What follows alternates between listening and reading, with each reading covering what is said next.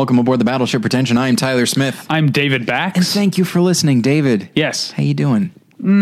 I like to try to be positive, but okay. Is that actually true? Do you think that way about yourself on the show? No, I mean specifically when you ask me how I'm doing, I try to be positive. All right. And then it drops off pretty quick. Yeah, other than that, not at all.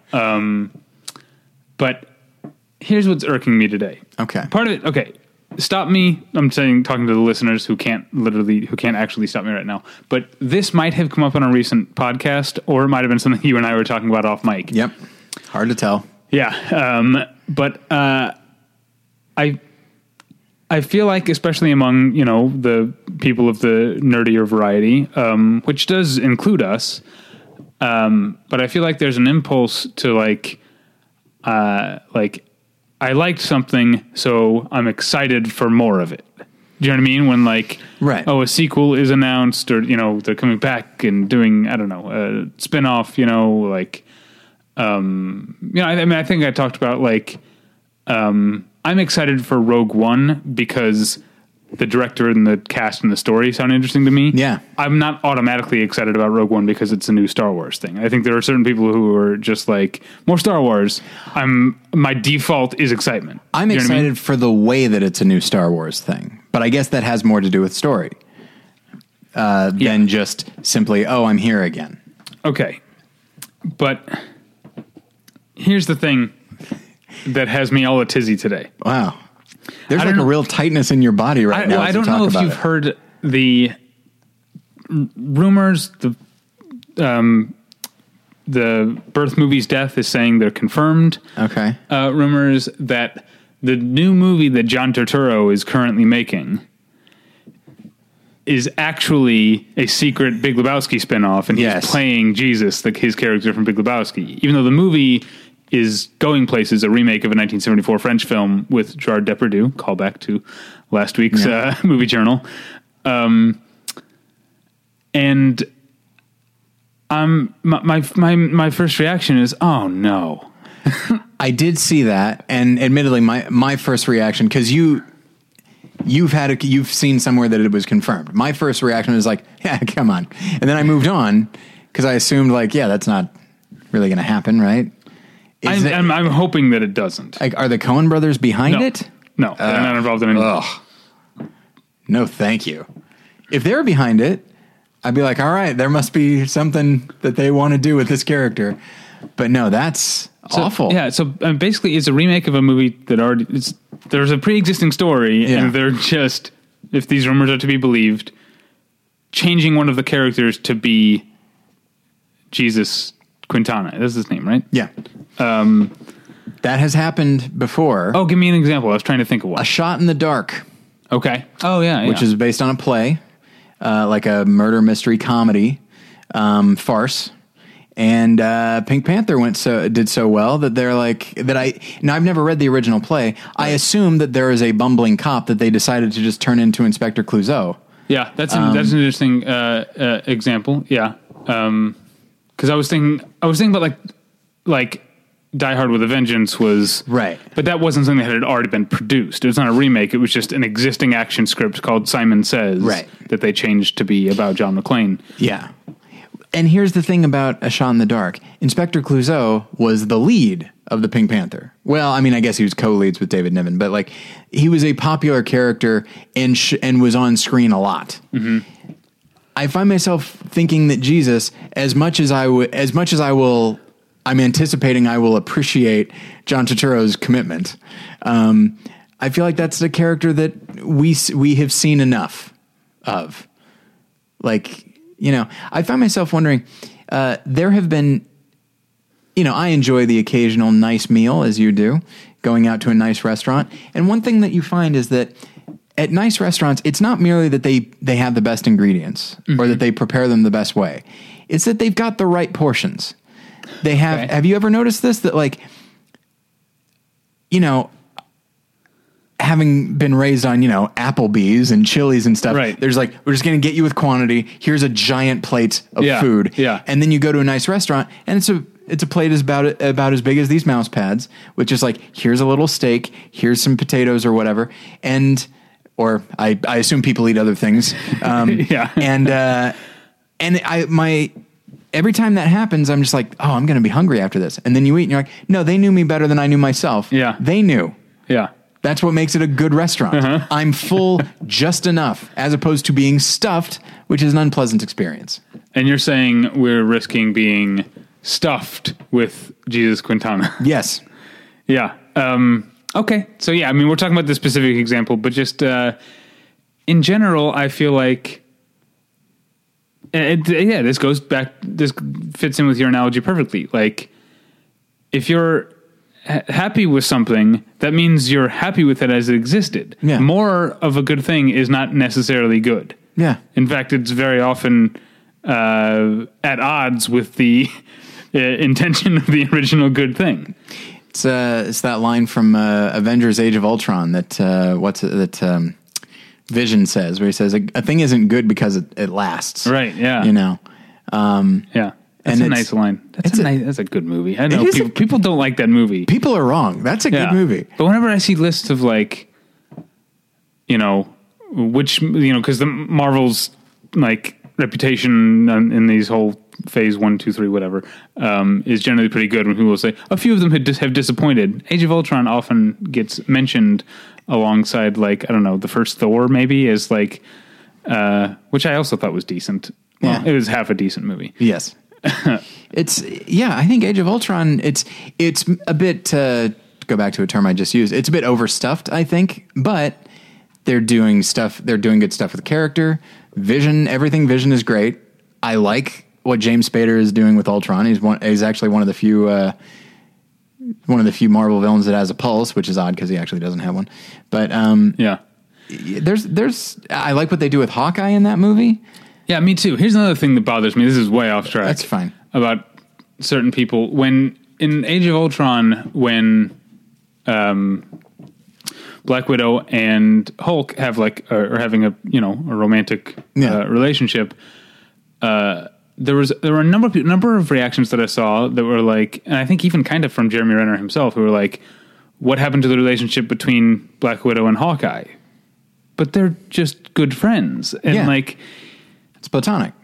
Yeah, and I feel like we need to, and I know you agree with me because you've agreed with me on other, or you've expressed a similar opinion in other situations. Like, we need to have space in our culture for people to just be good friends. Yeah. Like, men and women can be good friends, Billy Crystal's character when Harry Met Sally aside. Yeah. I have a number of female friends that are, I mean, I'm as good of friends with them as I am with anybody, which is not, particularly, but I used to have a number of female friends, but then I made out with all of them. And afterwards we were just staring straight ahead. It was actually quite funny. Yeah. But I never, like, at no point in the first Avengers did I think that this was like, when they would have banter back and forth, I'd be like, yeah, because they're friends, they're buddies, they're work buddies.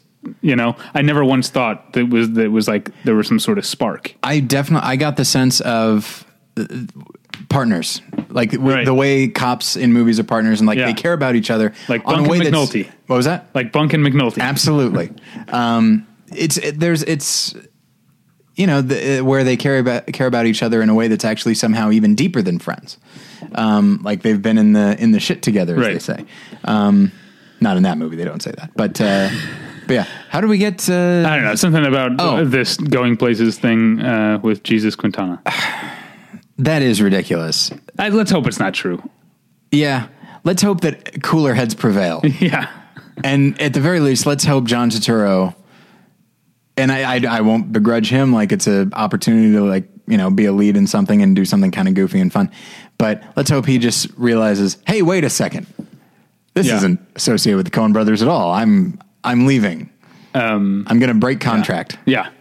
And especially, like, on top of this movie Going Places, the original, I've never seen it. I don't know it. I listened to an episode of, do you ever listen to the Cinephiliacs podcast? No. It's great. You should definitely listen to it. I don't listen to podcasts anymore. But he interviewed the woman who programs the French film series at Cinefamily, which is great. I'm not going to try and say the name of it because it's in French and I'll embarrass myself. And she was talking about going places. That's like, it was coming up. She was going to program it. That's the movie she decided to talk about on Cinephiliacs. And I listened to the podcast and I was like, great interview. No fucking way am I seeing that movie. It's about, the premise is that it's two like con men or crooks. In this case, it would be Jesus Quintana apparently, and Bobby Cannavale, is starring in the remake, who team up with a woman. I guess in the remake it's to be Audrey Tautou or whatever. Okay. And then they find out that she's never had an orgasm, and they make a bet between themselves, the two men, who can be the first to give this woman an orgasm. That's the premise of Going Places. How does Jesus fit into that at all? Actually, now that you say that, I mean, I feel like if there's ever any character who is confident that he could give a woman an orgasm, it's probably Jesus. It's the con man thing I have a problem with. Oh, okay. I don't see, he doesn't strike me as that organized. Anyway, so that sounds like a terrible movie. I made a point to not go see it when it played at Cinefamily, and now everything about this remake, it's like they took, let's remake a movie that I had no interest in seeing in the first place and make it even less appealing to me. Yeah, they're just, every once in a while there's a movie that I see is announced, and I find myself thankful that the movie exists because, now I don't have to see it. It's, I keep making movie analogies like Last Temptation of Christ when Harry Dean Stanton meets the God Jesus, and not Quintana, Christ. And he says, oh, I'm glad I met you because now I can forget all about you. And that's how I feel about some of these movies, like the one you're talking about now. Yeah. Hey, that's one less thing I have to do. Yeah. I'm doing the opposite of circling that on my calendar, whatever that is. You're throwing your calendar away. Yeah. All right. Well, why don't we pay some bills? Absolutely. Okay. So, ladies and gentlemen of the jury, this episode is brought to you by Mubi, a curated online cinema that brings its members a hand-picked selection of the best independent, international, and classic films. Every day, Mubi's curators introduce a new title, and you have 30 days to watch it. That means there's always 30 wonderful films to enjoy, all for only $5.99 a month. Plus, when you use their mobile apps, you can download films to watch offline. Now, David, I've got a question for you. When you think of the movie Midnight Cowboy, and I know you think of it often, you've seen it, right? I've never seen it. Okay. But there's a song associated with it, right? Oh, yeah. Right. Yeah, Everybody's Talking. That's the one. Yeah. I knew that before I saw the movie, partially because I had seen it parodied in so many things like The Simpsons. And Seinfeld, right? And not parodied. Well, yeah, I guess they did parody Midnight Cowboy in Seinfeld. Which one was that? Well, I think it starts because George buys John Voight's car, which is not really John Voight's car, right? But at the end of the episode, Jerry and Kramer are going to Atlantic City, and they're on the bus together. That's right. And so that's one of those things that I've never seen. I've never seen Midnight Cowboy, but I know, like, when I see it parodied in Seinfeld, I know the reference, even though I've never seen the movie. I don't think I've seen that scene or that episode since seeing Midnight Cowboy, which I saw only fairly recently. Man, you know what I watched? Speaking of Seinfeld, What's that? Get back to just last night I watched the Puffy Shirt episode. And sometimes when episodes are such classics, you kind of forget, like, do you know what I mean? Like when or this happens with movies too. Yeah. Like it's like, oh yeah, that's one of the greats, and then you kind of forget how great it actually is. Yeah, the Puffy Shirt, I remember that one, and then you move on. Yeah. Like Soup Nazi, that's another one. Yeah, yeah. Oh, that's also a great, like, because Soup Nazi is also the Schmoopy episode. Yeah. But the best part of the Soup Nazi is Elaine ordering soup, and she's like, what is it? Is it split? I can't remember what the soup is that she's like, oh, it's lima bean. Is that lima bean? Never been a fan. Yeah. I she's like extra obnoxious, but I don't think on purpose. Yeah. But the Puffy Shirt, holy shit, there's so much funny stuff in that episode. And it's mostly about Jerry's line readings. He's like clearly getting to be better at acting at that point. Yeah.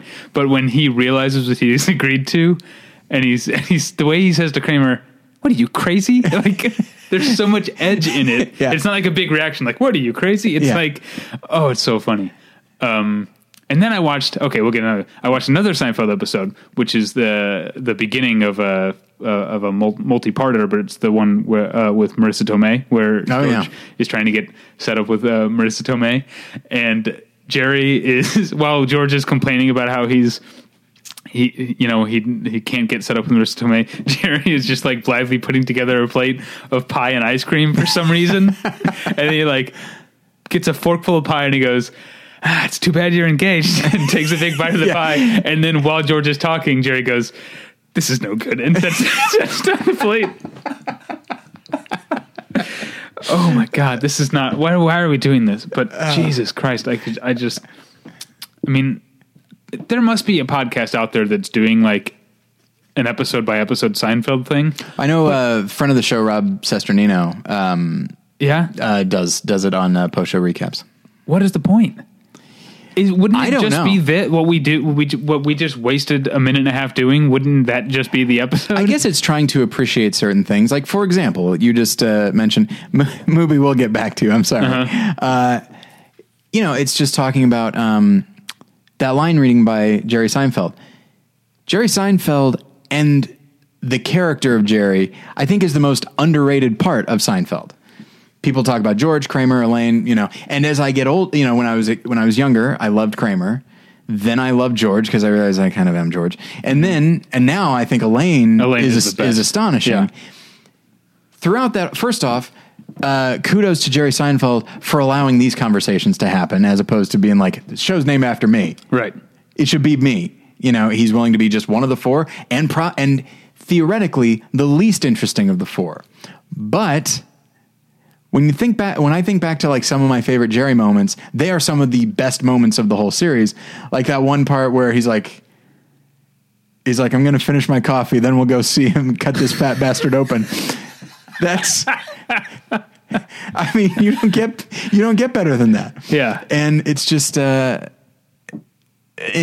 guess some of it is the fact that like he wasn't an actor. So even that you could tell he barely made it through without laughing. Like it's a good thing he was lifting coffee to his mouth. But yeah, it's just, so this is what you can talk about when discussing Seinfeld is like little nuances like that. But all right. So Mubi.com. Yeah. So the point is, before we started talking about Seinfeld, I was talking about Midnight Cowboy. Yes. Currently playing at Mubi is the documentary, Who is Harry Nilsson? And then in parentheses, and why is everybody talking about him? Oh. Because he wrote that song. Yeah. It is by, John, I think this is weird. I believe the director's name is John Scheinfeld. Oh, wow. That's very strange. And it is about Harry Nilsson, the man behind the opening theme of Midnight Cowboy, but whose legacy has gone on to be so much bigger, featuring interviews with Randy Newman, Yoko Ono, and several more. It is a tribute to an underrated musician's place in pop history. And then there is also a special offer for listeners of Battleship Pretension. We're back to Mubi now, by the way. Yes. There's a special offer for listeners of Battleship Pretension. You can try Mubi free for a month. Just go to Mubi.com. That's MUBI.com/Battleship to redeem now. I wanted to say something, but first, Harry Nilsson. His version of the song Without You, which is Badfinger song. The lyrics are, I can't live if living is without you. Do you know that song? I don't. But it was used in a movie that I haven't revisited probably since it was new, and is probably terrible, but I liked it at the time, called The Rules of Attraction. Did you ever see that movie? Yeah, I did. Is it terrible? I don't know. It probably is terrible. But I remember as a young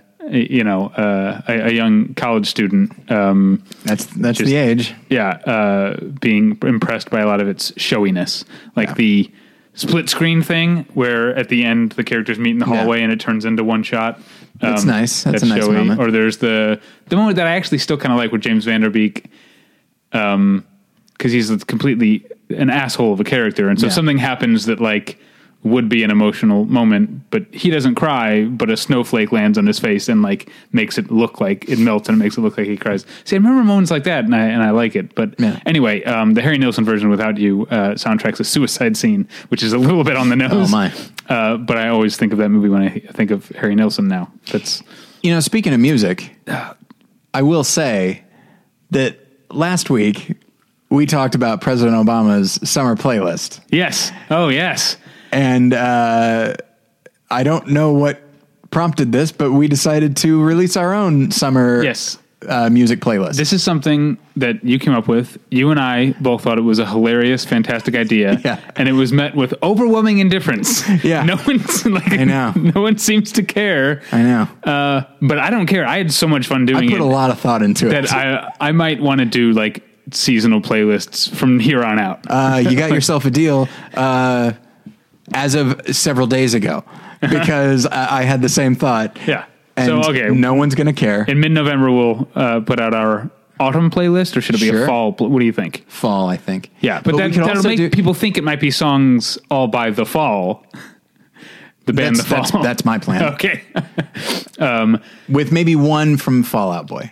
Just to be clever. There you go. But that's the thing. Part of me also wants to do like an October one and have like songs that aren't necessarily scary, but could be seen as scary, but are specifically macabre. Oh, okay.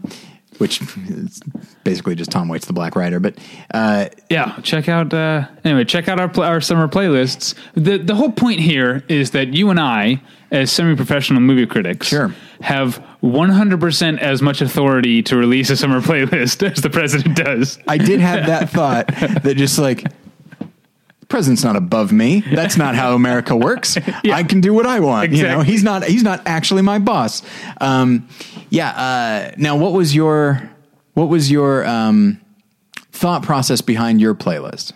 It was different than mine, I believe. Yeah, no, mine was, the impression I got from President Obama's was that, or at least the idea was, as you and I talked about, this thing was probably approved and reapproved to death, but the idea was, here's just what I'm listening to this summer. And so that's the approach I took. I just kind of went through my Spotify history and I was like, what have I been listening to a lot, or what bands have I been listening to a lot, and then picking a song. Cause I had a mix of like stuff that is new this summer, like the new Dinosaur Jr. album, and this band Netherlands, who have an album called Autobahn, which is one of the best albums of the year so far. And just went through what I was listening to, and then some old stuff that I tend to listen to no matter what the time of year, like Pulp and Blur, because I guess Britpop is never too far from my mind. So basically, I just went through my Spotify history and I picked stuff I liked that I had been listening to recently. I specifically did not do that, partially because I tend to just listen to. Pick like one or two albums and just listen to that. And I didn't want to like just repeat artists over and over again. So instead I just went through the artists that I like and picked songs that some of them they have a very overt connection to summer, but in other cases they just are. I just sort of associate them with summer, and then I put them in a very specific order so that there's something of an arc to my playlist. So if you listen to it from beginning to end, you will kind of get the, in my view, the arc of summer, specifically when you were younger. And it's like, it's all optimism and fun and excitement. And then, starts to turn a little bit melancholy, towards the end, because school is about to start and the fun's going to end. That's interesting. Yeah. My sequencing had to do with like, okay, I'm going to start with the Beach Boys because it's summer. And then I kind of put like all the rockin' stuff up front to the point where I was like, well, because I said self-censored a little bit because I do listen to a lot of metal and I know that that's not necessarily something that is universally loved, but I put like 3 or 4, well, I guess 5 if you count Iron Maiden, but I feel like they're almost like classic rock at this point. Yeah, I think so. But I put like 5 metal songs like right in the middle, so it gets like progressively more rocking until the point that it's like technical death metal and stuff like that.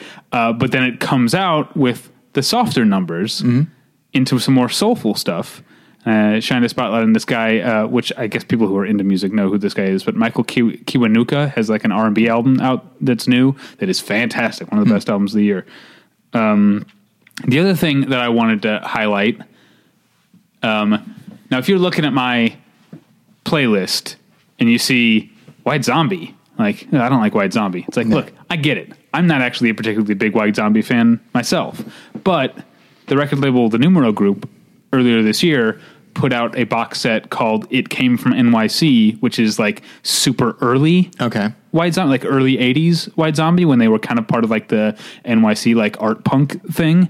And they're super good songs. So that's what that is from. That's not, I didn't put like Thunderkiss 65 or More Human Than Human or all those songs. You know, when you see Gentleman Junkie, the name of the song, no, that's from like the early iteration of White Zombie, and I do approve. Okay. It's worth checking out. This It Came from NYC box set is really cool. It's kind of like, we were talking about seeing Jerry Seinfeld become a better actor. Yeah. You can see over the course of like the 3 discs or whatever, White Zombie become the White Zombie that would then be like a major, major act in the late 80s. And but 90s. Is that to you a positive or a negative? It's interesting. I feel like it helps you understand who White Zombie are. Like, there's, where they come from being like art-minded, performance art-minded. There is kind of like a performance art, like, White Zombie has always been very affected, but I think at some point it crossed the line into just being like posturing and overly polished, and I feel like Rob Zombie's solo career to this day is kind of like that. Like, there's still germs in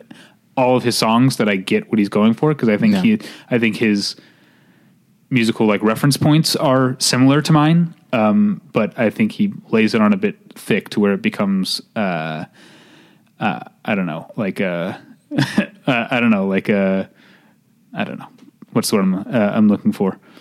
Oh, well, poser, like a parody almost. Oh, sure, yeah. So that always turns me off. Anyway, we're done talking about the playlists, right? Or do you have more? Stay tuned. If you haven't checked them out yet, I think we're both pretty proud of ours, and we enjoyed it tremendously. So check it out, and you can find some new music, maybe. Yeah. I kept trying to listen to yours all the way through, but I kept getting called into meetings at work. I literally spent 4.5 hours of my workday in meetings. It drove me crazy. So I kept starting it, and then getting as far as the Rolling Stones, and then not getting there. So I will listen to your playlist all the way through. All right. But when you're listening to our playlist, what you should use is some great earbuds, which you can get from tweakedaudio.com. They sell professional quality earbuds in a variety of really sharp styles and colors. And they're available at tweakedaudio.com at a low, low price. But if you use the offer code pretension at checkout, you get 1/3 off that low, low price and no shipping charges. So go to tweakedaudio.com and use the offer code pretension. Okay, it's time to commit. 2024 is the year for prioritizing yourself. Begin your new smile journey with Byte, and you could start seeing results in just 2 to 3 weeks. Just order your at-home impression kit today for only $14.95 at Byte.com. Byte clear liners are doctor-directed and delivered to your door. Treatment costs thousands less than braces, plus they offer financing options, accept eligible insurance, and you could pay with your HSA, FSA. Get 80% off your impression kit when you use code WONDERY at Byte.com. That's BYTE.com. Start your confidence journey today with Byte. Let's get into it, shall we? Indeed. We did a lot of fucking around before the topic. Yeah. Kind of like very old school Battleship Pretension in that one. It's kind of a loose episode. But yeah, that kind of is fitting for this episode because this isn't going to be a very long episode. But I did very much want to shine a spotlight on the Sundance Nextfest, which I attended this past weekend and saw a few movies and revisited some movies that I had seen at Sundance. I didn't actually go see all of the ones that I had already seen at Sundance because a couple of them I didn't like. But I did repost my reviews. I feel like I'm well within my rights to do that. Nobody's giving you the third degree here. Yeah, I guess so. I guess it's fine. So it's only 6 movies. There was also a shorts program, but I didn't make it down for that because it was like early on Sunday and I wasn't going, and I had other things to do on Sunday. So Question here. Go ahead. Tyler from Battleship Pretension. I'm actually representing more than one lesson here. So as a Christian, my question is this. Remind me when we're done to talk to you about something. About a movie that I saw that I want to talk to you about. Oh, okay. Yeah. Like when we're done with the whole episode? Yes, off mic. Okay. That's a weird thing to say on mic. We'll talk about it on the next movie journal. Okay. But I very much want to talk to you about something. So what is What is Nextfest? Like, I mean, I know what it, I know what it is, so but like, it might not hurt to recap. Yes, thank you for putting that out there. It's Sundance Nextfest, so it is put on by the Sundance Film Festival, and it is all movies. I think the original idea, because there is there are different film festivals. Excuse me, there are different categories, and Sundance has a category called Next. That's like, here's some movies from like new directors that we think will be buzzworthy. That isn't exactly what Nextfest has become. Some of those are. They're not all from that. They're not all from Next. But what it is they're all movies that had their world premieres at the Sundance Film Festival, and that have not, like, some of them have, a number of them have picked up distribution, but that have not actually premiered yet. Okay. And they pair them with other events. Like one of them, which I didn't actually get to go to this one, but it had like Craig Robinson is the star, he actually co-star of one of these movies. And after the screening, they had a talent show judged by Craig Robinson. And then like for the afternoon ones, they have stuff like that. Or they'll have like conversations, like,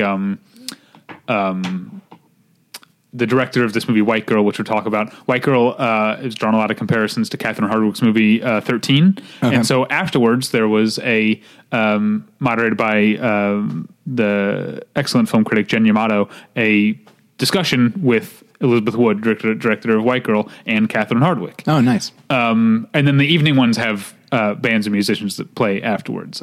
This first night, the movie that I saw, there was a performance by Shamir, who is someone that I think is great, and that was a good time. And then there was Sunflower Bean, I think is what I don't really know much about this band. I'd like heard of them.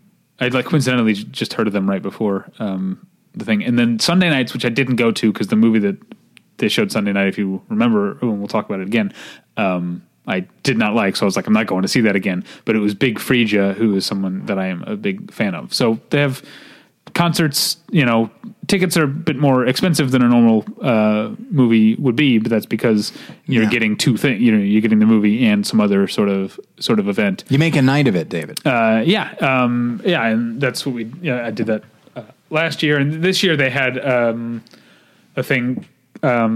They took over a parking lot next. All the stuff is at the theater at the Ace Hotel downtown, which is an awesome place. And then they took over a parking lot next to it, and who's one of the festival sponsors is Stella, the beer, and you could get some free beers. And there were food trucks, and you could play cornhole, I guess you call it. You know what I'm talking about? The thing with the bean bags and the hole in the board. The name's stupid. It's gross. I don't know what it means. Anyway, let's get into the movies. Okay. Because the first one that I saw, the opening night movie, I had not seen before, and I was very excited to see it because partially because our third chair, Scott and I, the third member of Battleship Pretension, loved it at Sundance. So I was very excited to see this. It's called Love Song. It's directed by Young So Kim, and it stars Riley Keough and Jenna Malone as good friends who have not, at the beginning of the movie, the movie has two halves. The first half, they haven't seen each other in a while. Riley Keough is now married with a young 3-year-old daughter, and her husband, his job tends to take him away for months at a time. And so during one of this, these periods of, where she's feeling kind of lonely, her friend Jenna Malone comes up. They live in upstate New York. Jenna Malone is not the character's name. The character's name is Mindy. Her friend Mindy comes up from the city to spend a weekend with her and do sort of a road trip around, upstate New York with her and her daughter. And so we just get these sort of snatches of them going to a rodeo or going to a carnival. And then one night in the hotel, they're having a few drinks after the daughter's gone to bed, and things cross the line from platonic friendship into romantic action. And then we see the sort of end of the road trip, and then suddenly the movie jumps forward 3 years and half a country to Nashville, Tennessee, where Mindy has moved and is now getting married, and Riley Keough and her daughter, Riley Keough, is now separated from her husband. She and her daughter come out to spend the weekend for the wedding. Mm-hmm. That's the whole premise, and it's a beautiful movie, and I think it's the kind of movie where the like easy description of it would be it would be wrong for me. It would be misleading for me to describe it as like a lesbian love story. Okay. Because it's not. It's about,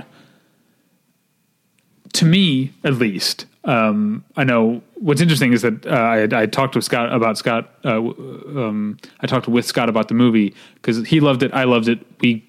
But we felt differently about this relationship.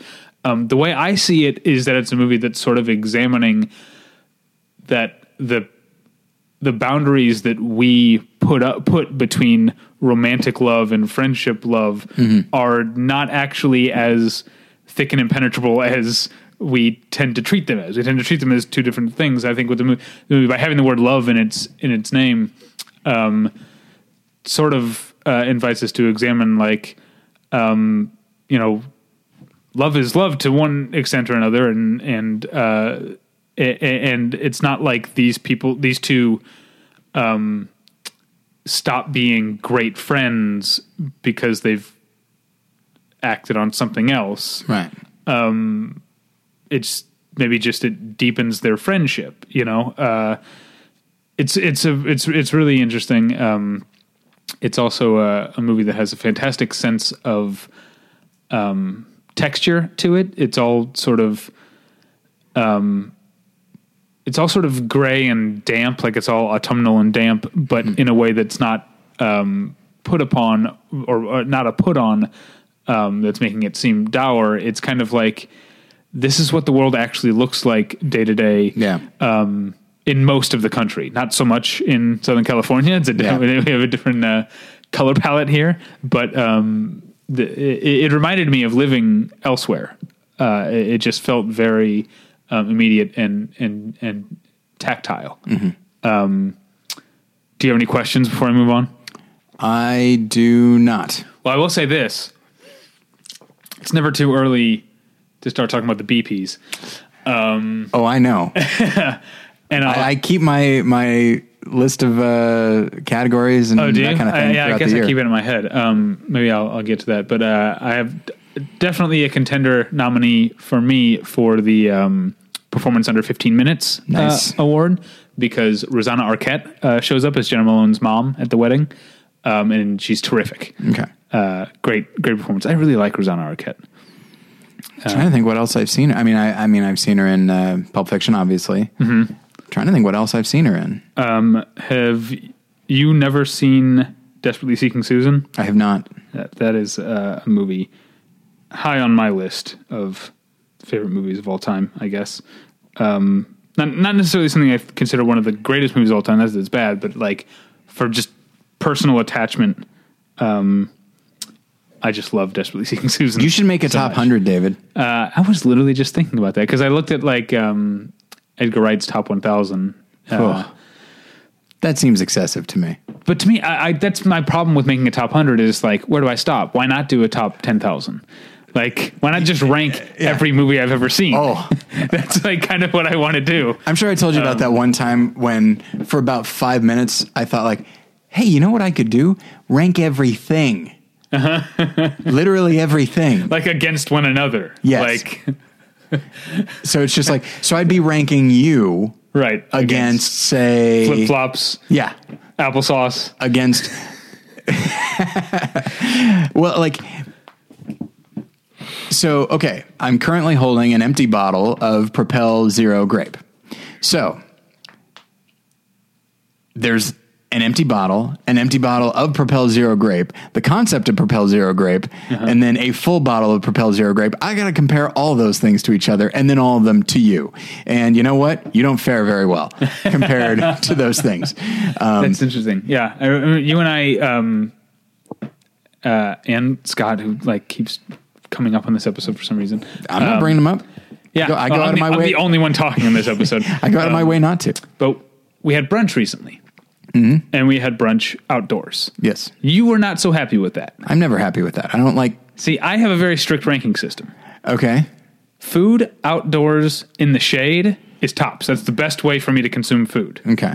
After that comes food indoors. And then about 10 miles of bad road. Yeah. And then food outdoors in the sun. That is the worst. Yeah.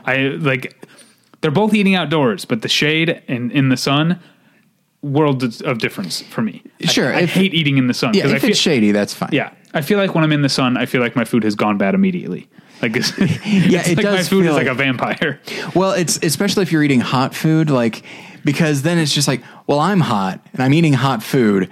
Where do I stop and the food begins? But when you're in a nice air conditioned restaurant, a nice hot meal, that's what I like. But if you're in the sun, it's like, I don't want anything hot. This is terrible. All right, let's move on to Saturday at Nextfest, where I didn't go see, but had seen at Sundance, Morris from America. Okay. Which is not a movie that I revisited my review to see how I felt, and it was not a movie that I liked very much, which is unfortunate because it's from the director of This Is Martin Bonner, which I think you and I both liked. I did not see it. Oh, you didn't see it? Maybe I just assumed you liked it because you would like this movie if you saw it. Yeah.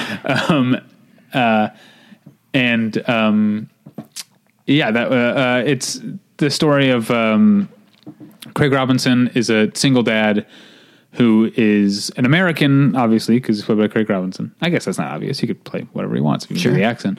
But he's an American living in Germany, and he's like an assistant coach on a professional German soccer team. And he has his son with him, who's I think supposed to be about 12 or 13.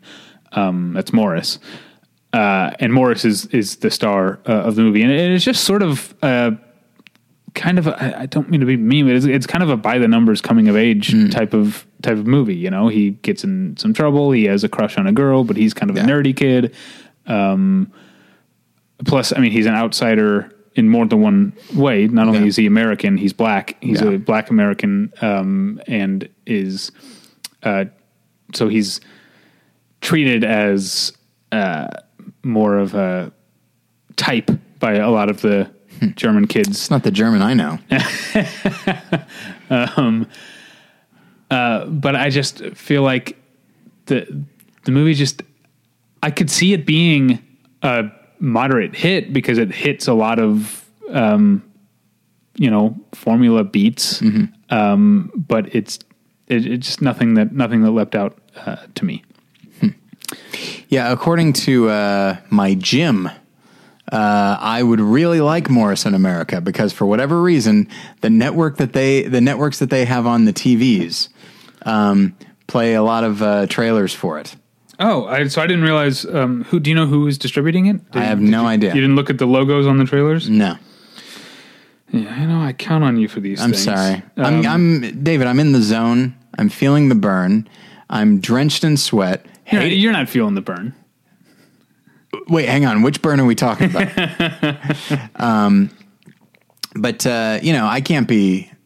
I tune the world out when I'm working out, David, because I like to get cut and all that. Right? I don't know.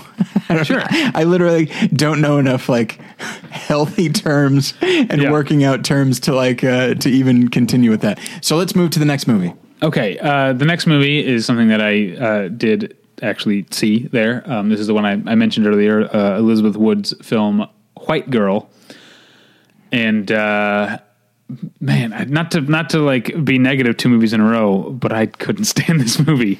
Well, you weren't a big fan of 13 either, were you? No, but at least that had Holly Hunter and Evan Rachel Wood, who I think is a very talented actress, and was at the time and probably has become more so. I definitely has become more so. I loved Into the Forest, which we talked about recently.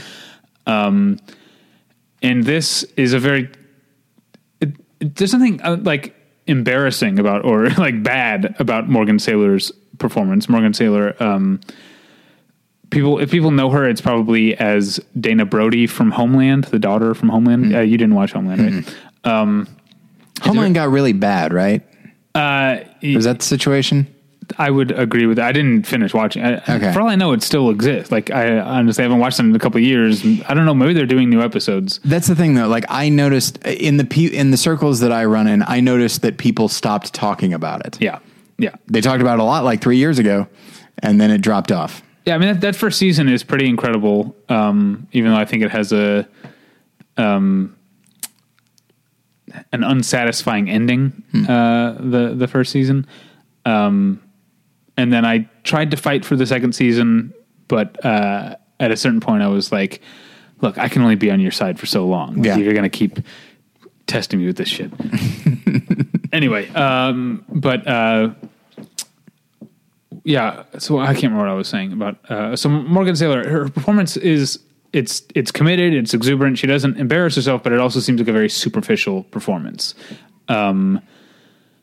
Basically the story is that Morgan Saylor plays, a white girl who's a college student. She's from Oklahoma City. She's a, college student at, I think, an unnamed college in New York City. Maybe they do name it, I can't remember. But she and her friend get an apartment together in Queens, in a place where the rent is cheap, and where they are essentially the only white people in the neighborhood. Mm-hmm. And they befriend, and eventually Morgan Saylor becomes romantically involved with one of the drug dealers across the street. Sells drugs at night, like right across the street from their apartment.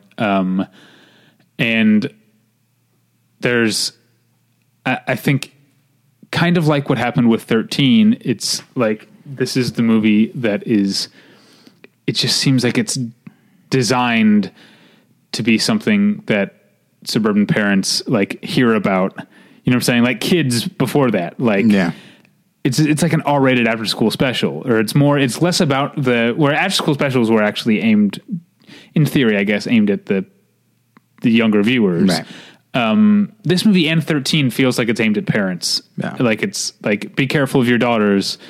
And especially in this one, where it's a little icky, where it's like, be careful of sending your white daughter to New York, to the city, to go to college. She'll start hanging out with Puerto Rican drug dealers and have tons and tons of graphic sex and do cocaine constantly. I will go. This has been my go-to for years. I guess in the real world, all sex is graphic, but anyway. Hang on a minute. Sometimes the lights are off. But no, I'll go to my go-to joke that, like, it sounds like this was produced by Jack Webb. Yes, that's exactly. Yeah, but it's, I mean, it actually depicts all, it's not like, I know you have like this problem with Christian films, like not depicting any of the behavior that they, this one, no, it goes all in to the point where it seems like it's often trying too hard, to shock you. And that's anytime I get the impression that something is trying to shock me, that's a recipe for boredom for me. It does the exact opposite, and we will revisit that idea with another film later. Sounds like this was not a great Nextfest for you. No, we're going to talk about two more movies that I thought were fantastic, but there was something else I was going to say. When the movie is at its best, actually, when it occasionally reminds you that, like, so what happens is that her boyfriend gets arrested, and she starts going to great lengths, including like selling some drugs herself, and maybe offering herself up physically at times, to try and help him out. So it puts her to some pretty degrading situations.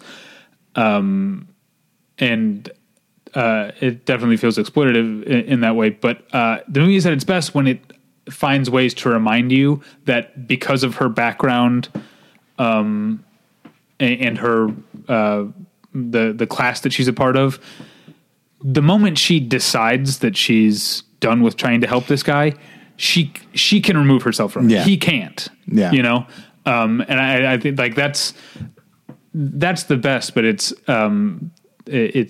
those scenes are few and far between, unfortunately, and they're mostly drowned out by the all the prosthetic penises and the lots and lots and lots of sex, and Chris Noth with highlights in his hair. It's weird. He plays a skeezy lawyer. Anyway, so that's White Girl, unfortunately. But then, okay, I got to take a drink of water because I'm doing all the talking here. Do you have any questions about White Girl? No, I think I'm good for the most part. Okay. I've got like one extended story and or joke to make per movie that you talk about. Okay. So the next movie. Now, this is a movie that I was very skeptical of going in. Okay. And it really spoke to me. And I don't. I do think it's because it's a good movie, but I sort of wondered, like, if White Girl is about these movies actually kind of go well together, because White Girl is about the way that it looks when a young white girl, a young woman, gets herself into trouble. The way extreme, dangerous behavior looks for young women, right? Versus this movie Goat. Which is about the dangers of cranked up young masculinity. Yeah. It's being, I feel like everything I heard about it was like, oh, it's Nick Jonas movie. Yeah. But he's a secondary character. He's a very important character, but he's the older brother of the main character. The main character is a college freshman who is pledging or rushing, I don't know what the words are, a fraternity. Pledging sounds right. I guess. I don't know. Based on movies. You and I went to, exactly. I often, this is no joke, and I might have talked about this in the podcast before, I often forget that fraternities and sororities are real, because my only experience of them is in movies, and like they're usually bad guys. I'm like, when someone says fraternity, like, the bad guys from 80s movies? Is that what you're talking about? Except whatever it was from Animal House. Like they're the ones that had it worked out. Yeah. I bet if I went to that school, I would not like those guys. They would be bad guys to me. Sure, absolutely. Anyway, so Ben Schnetzer is the actor, and he's terrific. And I feel like this guy's kind of an up and comer because he's also, I still can't tell you what I think, but he's also in Snowden.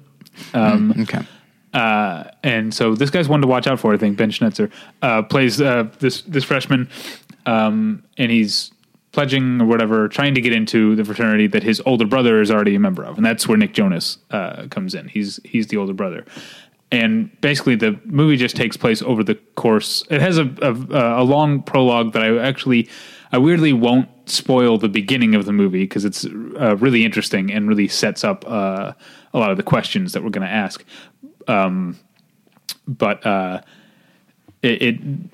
that prologue, it basically just covers the period of them trying to get in to the beginning of the first semester and all the stuff that the pledges have to go through, which is like all the hazing. It's a hazing movie, but I think where it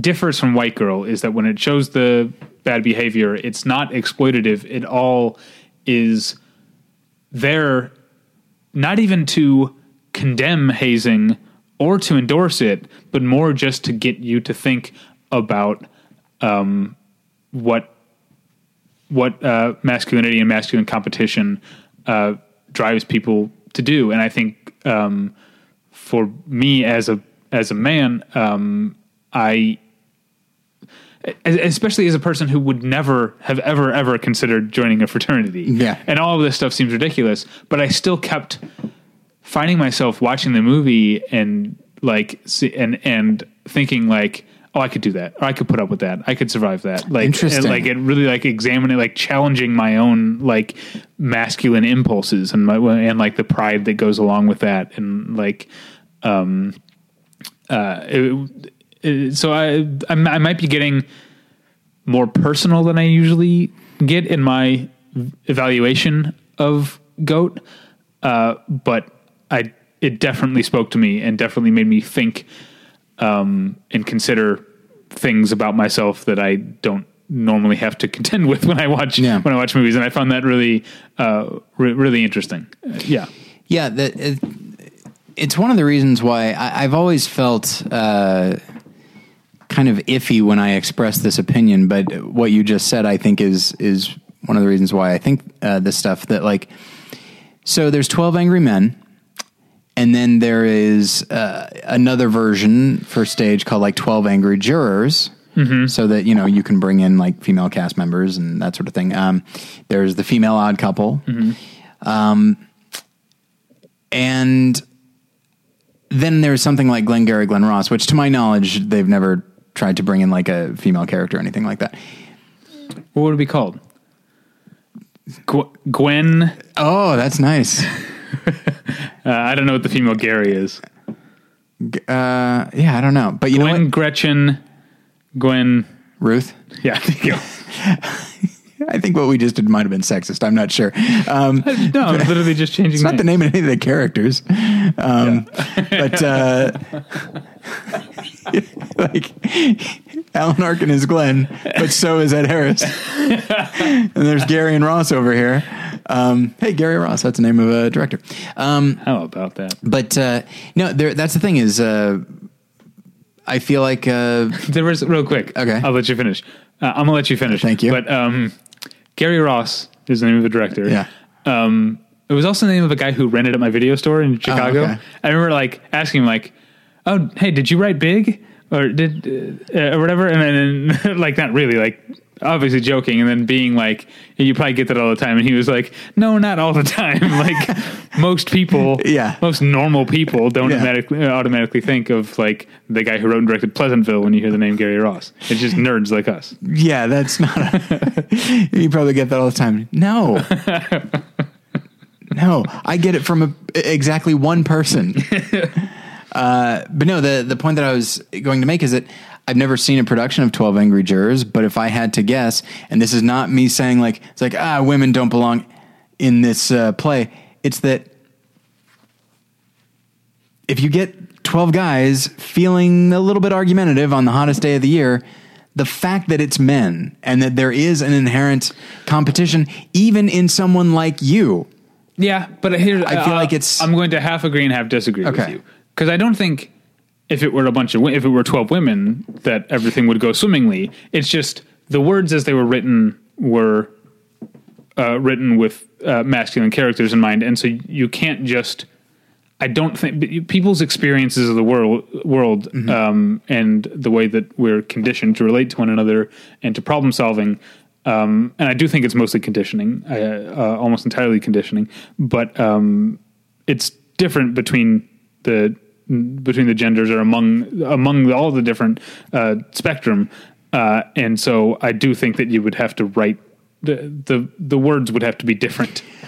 Oddly enough, so 12 Angry Jurors was men and women. That's the idea. If it were 12 Angry Women, I feel like that would also work okay. Okay. But if you want to have like the same, it's changing up the script and stuff, but like if you still want to have the same character arcs and still have the same essential dynamic in a mixed gender situation, I feel like it wouldn't work quite as well. But there's something about a bunch of men together or a bunch of women together that does bring out a certain degree of competition. That second part is based purely on what Jen has told me about the various groups she's been a part of. But yeah, and so something like GOAT, that's so interesting because I don't think of you as an incredibly competitive person. I am in my own way, where ultimately I just envy everybody. I want to make it clear, this isn't about competition for me. It's about being around men and being tested. Yeah. And being able to say, I reacted like a man. I behaved like a man. I belong. Yeah. I didn't I didn't wimp out. Yeah. That's a big, as much as I don't like that about myself, that's like a big thing with me. And it's a pride thing as much as it's a male thing. All right. Anything else about GOAT? No, it sounded very interesting. And for a long time, like every review that I've read of it has said like, look, you need to look past the fact that Nick Jonas is in it. Like he does a good job, but so many people were just like, oh, good. Nick Jonas is an actor now. But I'm sure he's very good. He is good. And this isn't his first thing. This is, I guess, maybe this is the first like big movie, but he's been on 2 TV shows. He's on Kingdom which is on, it's like DirecTV on the Audience Network or whatever. And then he's on Scream Queens. No, I didn't know that. or at least he was in the first season. I don't know if they're, because it's like an ensemble thing. I'm not sure if he's coming back in the second season. So I know, like, because I never really listened to the Jonas Brothers. I'm like too old to have, been into that. I know Nick Jonas as an actor. Okay. More so. And also, to his credit, on both Kingdom and Scream Queens, he played a gay character. That's odd. It is a weird coincidence, but it's like, I don't know if it's like, maybe we've gotten to a point with someone of his generation that's not like considered like a brave or risky thing at all, you know? Oh.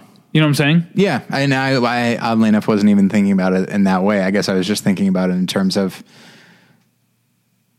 I guess I don't know enough about Nick Jonas to know like the kind of screen presence that he has, because not to imply that like all gay people are alike. Obviously they're not, but like my understanding, I didn't keep watching Kingdom, but I think his Kingdom character is closeted. Okay. And his Scream Queens character is very much not. Okay. Yeah. But yeah, I guess I just have like this old fashioned idea of like, well, he's a heartthrob and like he has to protect that, or whatever. But maybe with younger people, that's not a big deal anymore. Yeah, I don't think so. Good for them. Good for young people. That's how I feel in general. Generally, a big fan of young people. I don't know if I am or not. I'm not.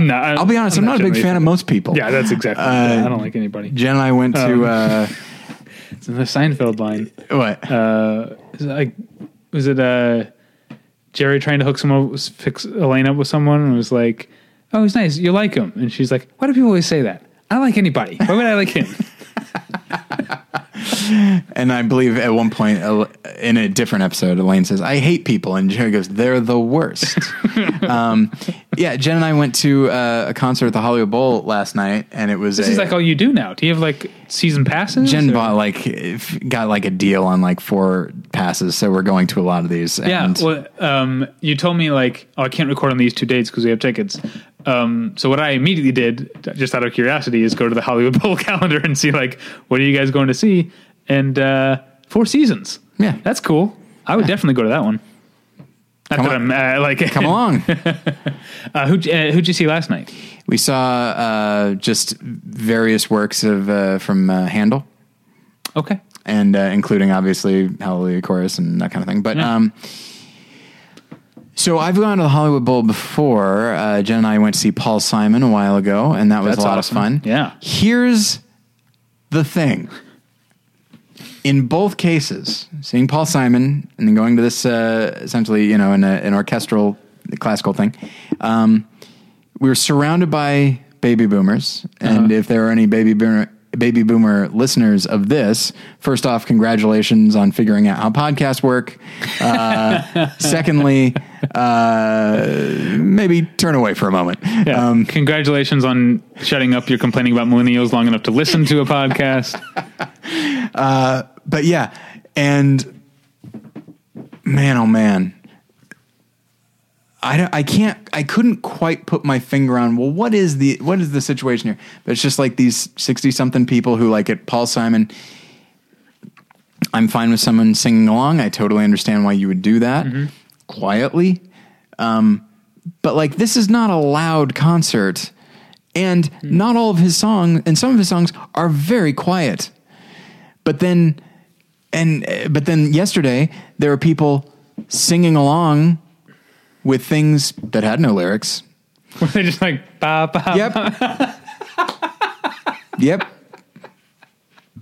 And like there's behind us, there's like this, fucking book club or something. I don't know if that's actually true, but just a bunch of women all with wine glasses and just like laughing as they like accidentally knock over their wine bottle and then like singing along again, not words, just but like bum bum bum. But just, and it's like, this is monstrous. I hate this. This is awful. I hope it's not. Yeah. I hope not everyone is going to be like this. Yeah. Now I think I'd have to be at the Paul Simon concert to know, but I feel like I'm okay with people singing along. Like I went to Social Distortion. Obviously, it's really loud. No matter how loud you sing, you're not going to be heard. Right. Yeah. But there's something about like, and there was like during "Call Me Al," which is a louder song and a faster song, and it was the closer, and so everybody stood up and everyone's singing along. He's singing along. The music is really big. That's fun. It's communal. But sometimes, like Sound of Silence, take the hint, everybody, be silent, and let him sing. But like people were just again. I can understand, like, when I saw Tom Waits live, like there's an instinct when these songs and they have a personal resonance. I totally understand wanting to sing along and maybe not even feeling like you have much of a choice, but at the same time, recognize that there are other people around you. And I'm not even saying be totally silent. Just be quiet. Like I don't want to hear you better than I hear him. Right. So if you're listening to Handle, it should be like, yeah, exactly. I think maybe that's my second stipulation. Lyrics. Yeah. Yeah. It should be lyrics. All right. Let's move on. Like I said, I didn't make the shorts program, which I'm bummed because I really wanted, there's one in particular that I really wanted to see. Have you heard of this short film called Thunder Road? No. It's apparently, I only heard of it because it actually includes the Bruce Springsteen song Thunder Road, which Bruce Springsteen had to he personally approved, he liked the movie and was like, hey, you can use, and apparently it's just, a single take, eulogy at a funeral. That's the entire, it's like a 10-minute film. That's entirely that. It's supposed to be really cool. And I kind of wish I had, made it, to see that. But I didn't. So we'll do these last two films. One of them is one I saw at Sundance and really liked. I really hope that it gets the audience it deserves. There are reasons it should and reasons it might not. It's called Under the Shadow. Okay. It's an Iranian horror film that it's a really good horror film, but I don't know what kind of outside of a niche, I don't know what subtitled horror does here. I'm not sure if that's too hard to sell for some people. I mean, it depends on Girl Walks Home Alone at Night, Let the Right One In. That did fairly well.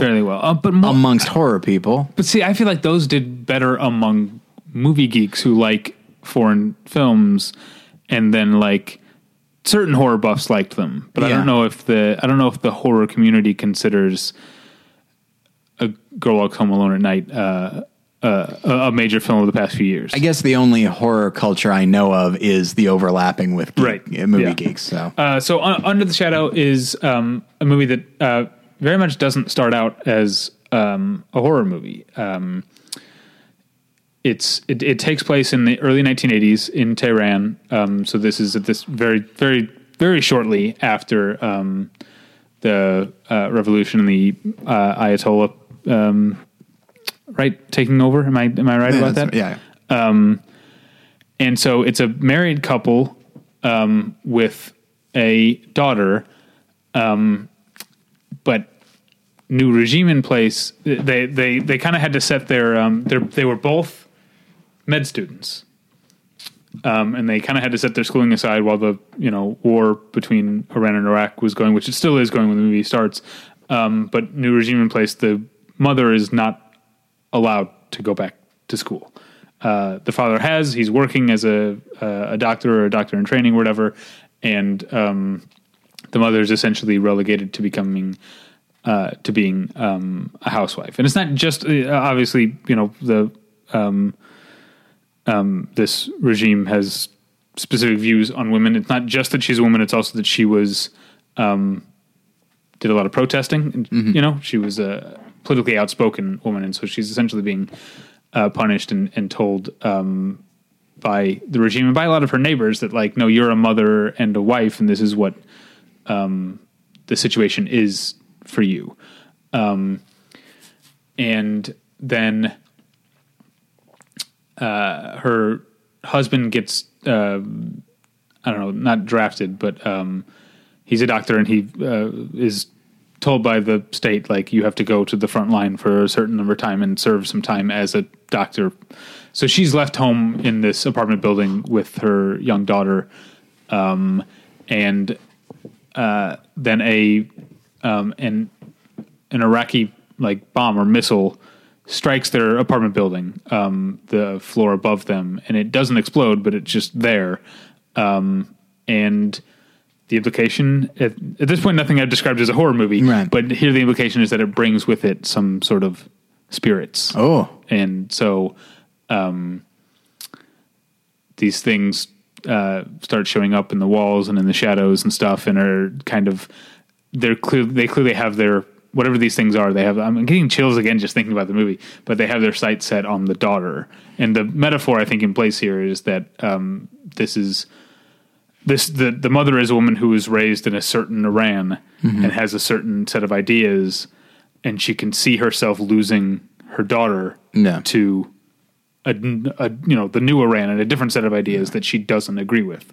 That's, I think, the metaphor it's playing with, but it's really just a super creepy horror movie. It's directed by, sorry, I like to say I didn't say Andrew Neil directed Goat. Okay. Babak Anvari directed this. And you don't know that sounds great, and you don't know what the distribution situation is going to be? I feel like I did at some point. Now I can't remember. Okay. Yeah, it sounds good to me. It sounds like a nice mixture of, it sounds like some Babadook in there, which I like. Yeah. Mixed with, and it sounds like actually there's a fair amount of like Pan's Labyrinth, just as far as the idea of like a war-torn situation bringing about this other stuff. But except it's, the 1980s as opposed to the 1930s. When does Pan's Labyrinth take place? 30s sounds 30s? right. Okay. Maybe earlier. And then finally, let's end on a down note. I don't even want to talk about this movie anymore. I know there are people who love it. It's called The Greasy Strangler. Yes. And it's just like I said with White Girl, it feels like it's trying so hard to be weird and shocking and gross that it's just bored by it. Who directed it? I can't remember. I'll look it up. This movie has its defenders. Go check them out.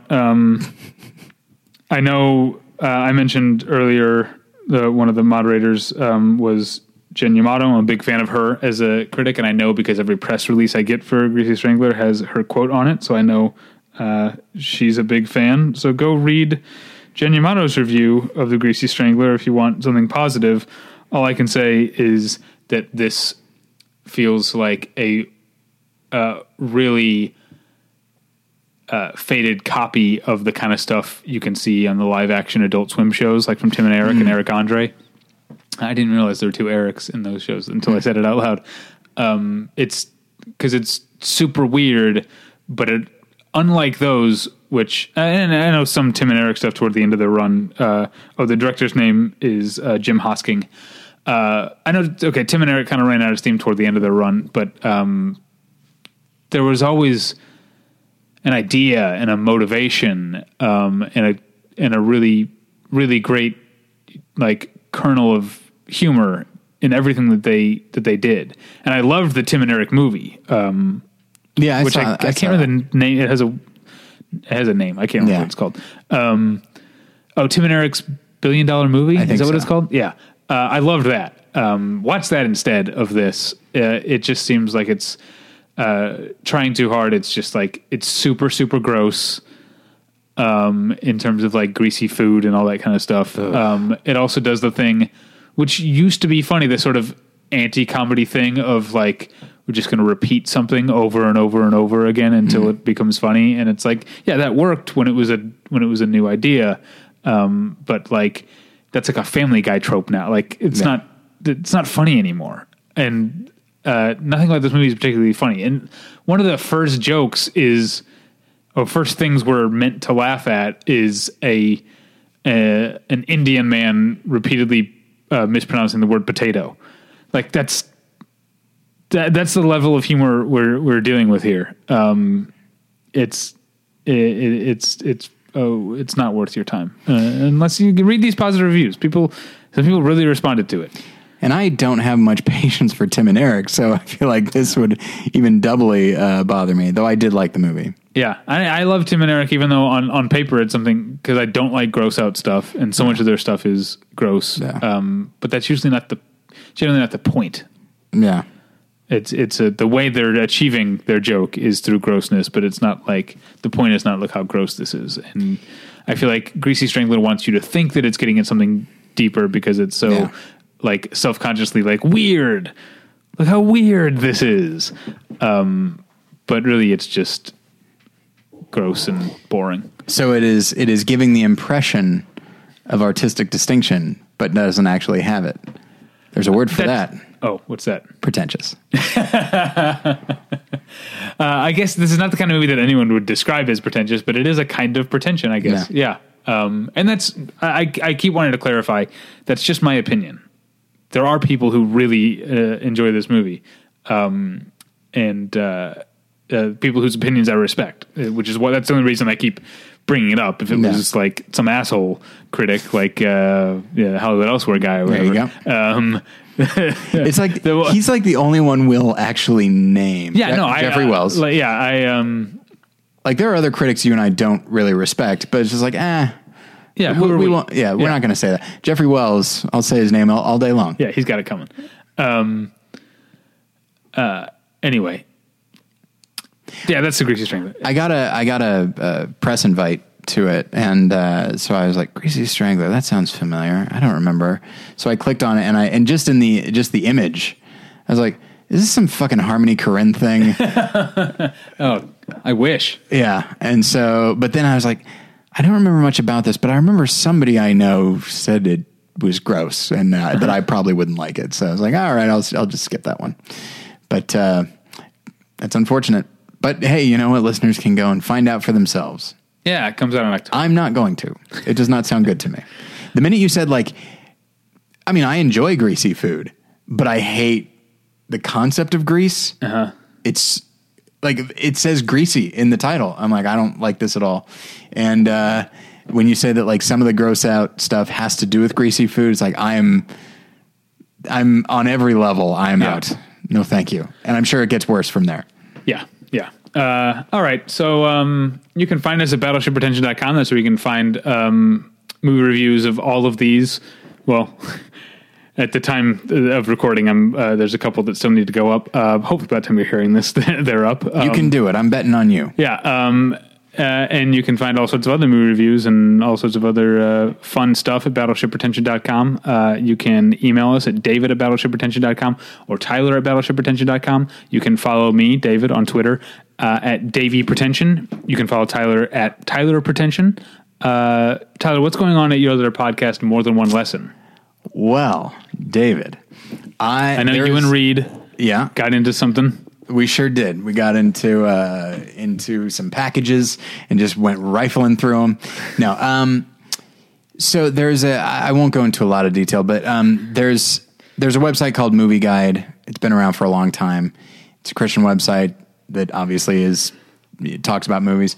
I don't really like a lot of what they do, and I don't like a lot of their philosophy, but they put out an article last month that was talking about, it was referencing this study that like a university in Vermont did about story structure and stuff. And so they talk about that study and then say, well, this, we don't agree with this study and all that. Meanwhile, it's like, this study is not giving an opinion. It's studying and observing. So already we're not in a great place. But the way that this article puts out ideas of like what story structure should be and the types of movies that it thinks people should want and that it thinks people do want, and then just the number of assertions that they make in this article I think is bad. And so, you know, if you are let's say you're a Christian screenwriter and you read this, I feel like it's going to give you some bad ideas. And if you're a Christian movie watcher and you read this, I think it will give you some even worse ideas as far as what qualifies as a good movie and that kind of thing. So we kind of dig into that, and it gives us an opportunity to talk about structure and screenwriting and that sort of thing. But ultimately, it's more just it's not often I really delve into why I started More Than One Lesson. Mm-hmm. This article and articles like it is one of the reasons I started More Than One Lesson. Because I feel like it's just incredibly, this is a joke I make, I think Movie Guide, I think, is mismovie guided. I thought you would like that. Find that at morethanonelesson.com. I do have another podcast called Hey Watch This. I think we're on a sort of hiatus right now due to some health issues. Hopefully we'll be back soon. We'll definitely be back in some form. But you can find old episodes at battleshippretension.com. So that's it. Thanks for listening. We'll get you next time. Bye. Bye.